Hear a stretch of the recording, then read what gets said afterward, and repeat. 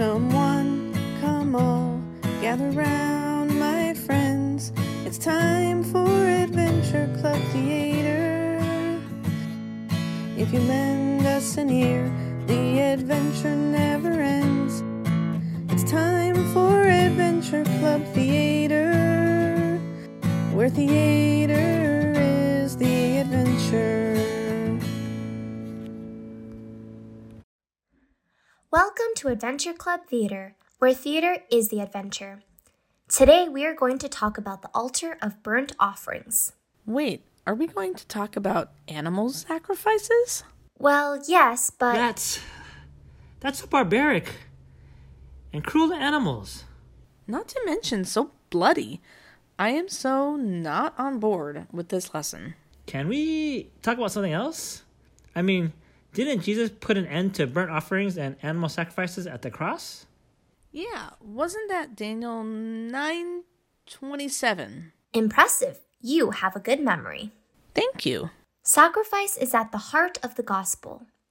While it's true Jesus' sacrifice at the cross made the Old Testament sacrificial system obsolete, understanding the Old Testament system will allow you to better understand and more fully appreciate what Jesus did for us. Well, if you put it that way.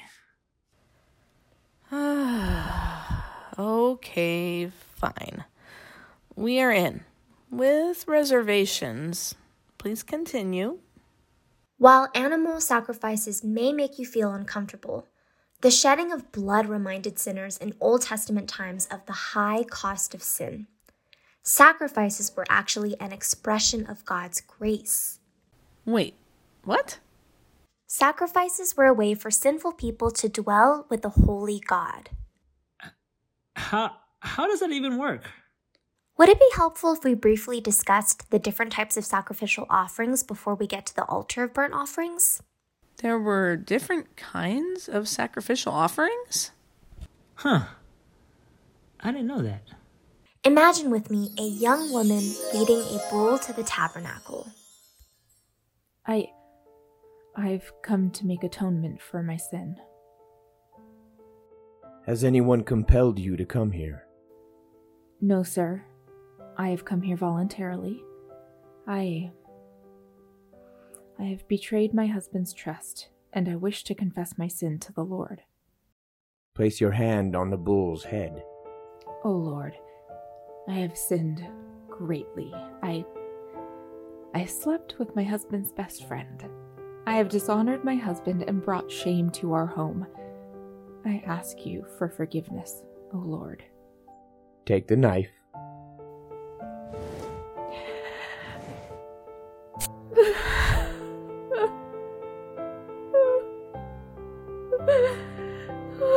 May God forgive you, Ziva.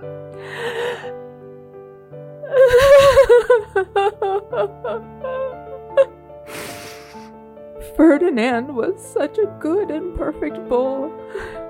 He never harmed anyone. He was so innocent and trusting when I led him here. Eliezer, why does God want us to kill innocent animals to make atonement for our sins? Ziva, God does not command the sacrifice of animals out of malice or cruelty. God wants us to know that sin is ugly. There is a high price to pay when you commit sin. The penalty for sin is death? Yes, even when you ask God for forgiveness and are forgiven by Him, something must die.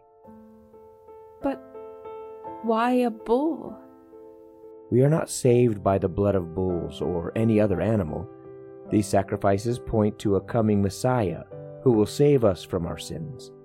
He himself is sinless, but he will come to die for all of our sins. A coming Savior. Christians almost take it for granted that Jesus died on the cross for our sins. That event hadn't happened yet in Old Testament times. So, as we look back to the cross, The Israelites were looking forward to the cross. whoa. Yeah. My mind's blown too. The burnt offering was a voluntary offering. The sacrifice could be a bull, a sheep, a goat, or even a pigeon, depending on a person's financial situation. A poor person who brought a pigeon for sacrifice was just as acceptable to God as a rich man who brought an ox. This teaches us that when it comes to worship, God is no respecter of persons. So, what's the next offering? Please read Leviticus chapter 2, verses 1 through 3. When anyone offers a grain offering to the Lord, his offering shall be of fine flour, and he shall pour oil on it, and put frankincense on it.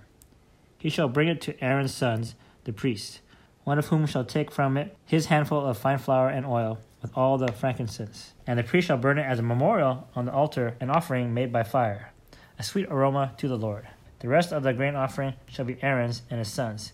It is most holy of the offerings to the Lord made by fire. Grain offering? That doesn't sound too sacrificial. Yes, the grain offering is the only one of the 5 offerings that does not involve sacrifice. So, how does the grain offering point to Jesus? There actually is an element of death involved in the grain offering. Wait, what? The grain had to go through a process to convert it from wheat into a fine flour. Oh, I think I get what you're trying to say.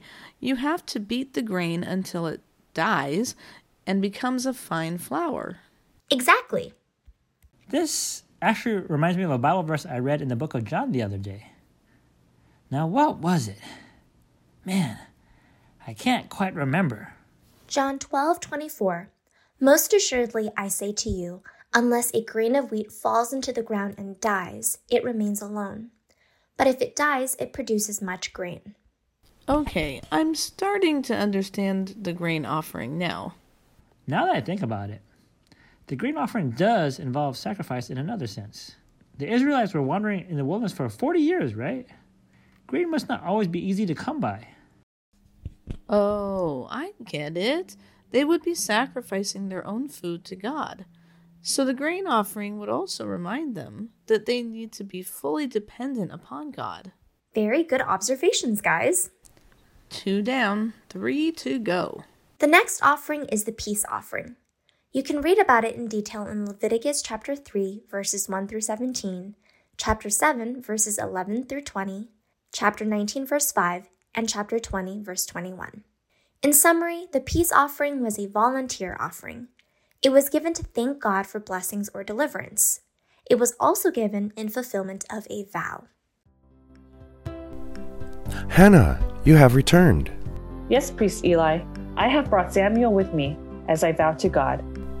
Do you freely bring Samuel to serve in the temple? Yes, Priest Eli, I have peace in my heart. I bring an offering of 3 bowls, flour, and wine to acknowledge God's grace and goodness towards me. I have no regrets. Wow, I totally forgot about Hannah's sacrifice. I never realized until now that she made a peace offering to show that she had no regrets about her sacrifice. I totally see that story in a different light now. The next offering is the sin offering. You can read about it in detail in Leviticus chapter 4, verses 1 through 35, and chapter 6, verses 25 through 30. The sin offering was only for sins done through ignorance. This would include sins of errors, mistakes, or rash acts of which the sinner was unaware of at the time, but was made known to him or her afterwards. Derek, you really hurt me when you made those sarcastic remarks about me in front of our friends today. What are you talking about, Megan? You know I'm self-conscious about my looks. I wasn't trying to hurt you, honey. I was trying to be funny, you know? I know you didn't have any bad intentions towards me, but I still felt so ashamed and embarrassed when you said those things. This is not the first time. I try to laugh it off, but I can't take it anymore. You just make me feel so terrible. I can't even look at myself in the mirror. No, you're right. I never realized the effect my jokes were having on you. I'm so sorry, honey. I never intended to hurt you in any way. I cannot justify what I've said. I have wronged you. please forgive me? Our final offering is the trespass offering. You can read about it in detail in Leviticus chapter 5, verses 1 through 19, and chapter 6, verses 1 through 9. This one is kind of confusing. Yeah, according to these verses, it seems there are two kinds of infractions. Yeah, you're right. You can trespass by unintentionally sinning against the holy things of God. Or You trespass by intentionally sinning against another person, like stealing from them or cheating them out of something. You guys are both right.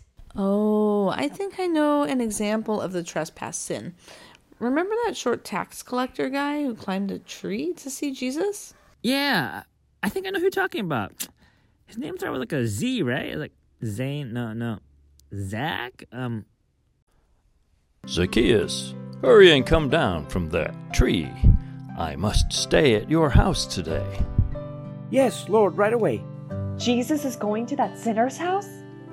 Seriously?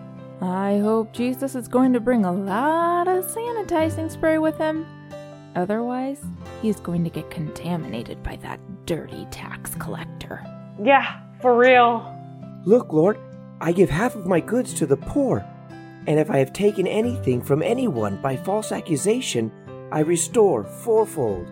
Today salvation has come to this house, because he is also a son of Abraham. For the Son of Man has come to seek and save that which was lost. Do you have a better understanding of the concept of the sanctuary sacrifices now? Yes, I do now, thank you. I guess I just took it for granted that Jesus died for our sins. The animal sacrifices show us how much our salvation cost God. I am starting to understand how the sanctuary actually reveals God's plan of salvation to us. There's only one entrance to the sanctuary. When we enter the sanctuary, the first thing we see is the altar of burnt offerings. This shows us there is only one path to salvation. That path is through Jesus' sacrifice for us on the cross.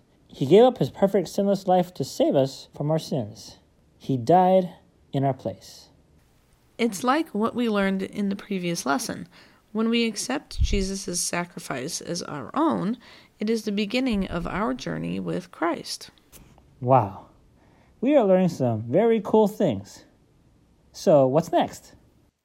Find out next time on Adventure Club Theater, where theater is the adventure.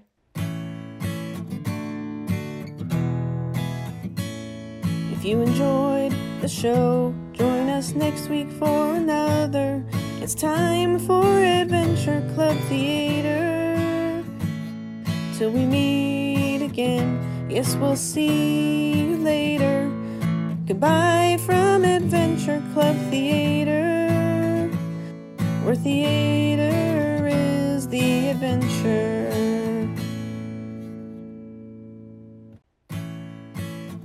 This episode was written by David Quach. Original theme music by Jennifer Quach. The voice actors in this episode were Christy Wynn, hi, Jennifer Quach, David Quach, Violet Briggs, Richard Briggs, Jane Tom, Philip Pitcher, and Fred Davis. If you enjoyed this podcast, please check out the Veggie Boy Project. It is a story of a young man discovering God's health message and his journey into faith.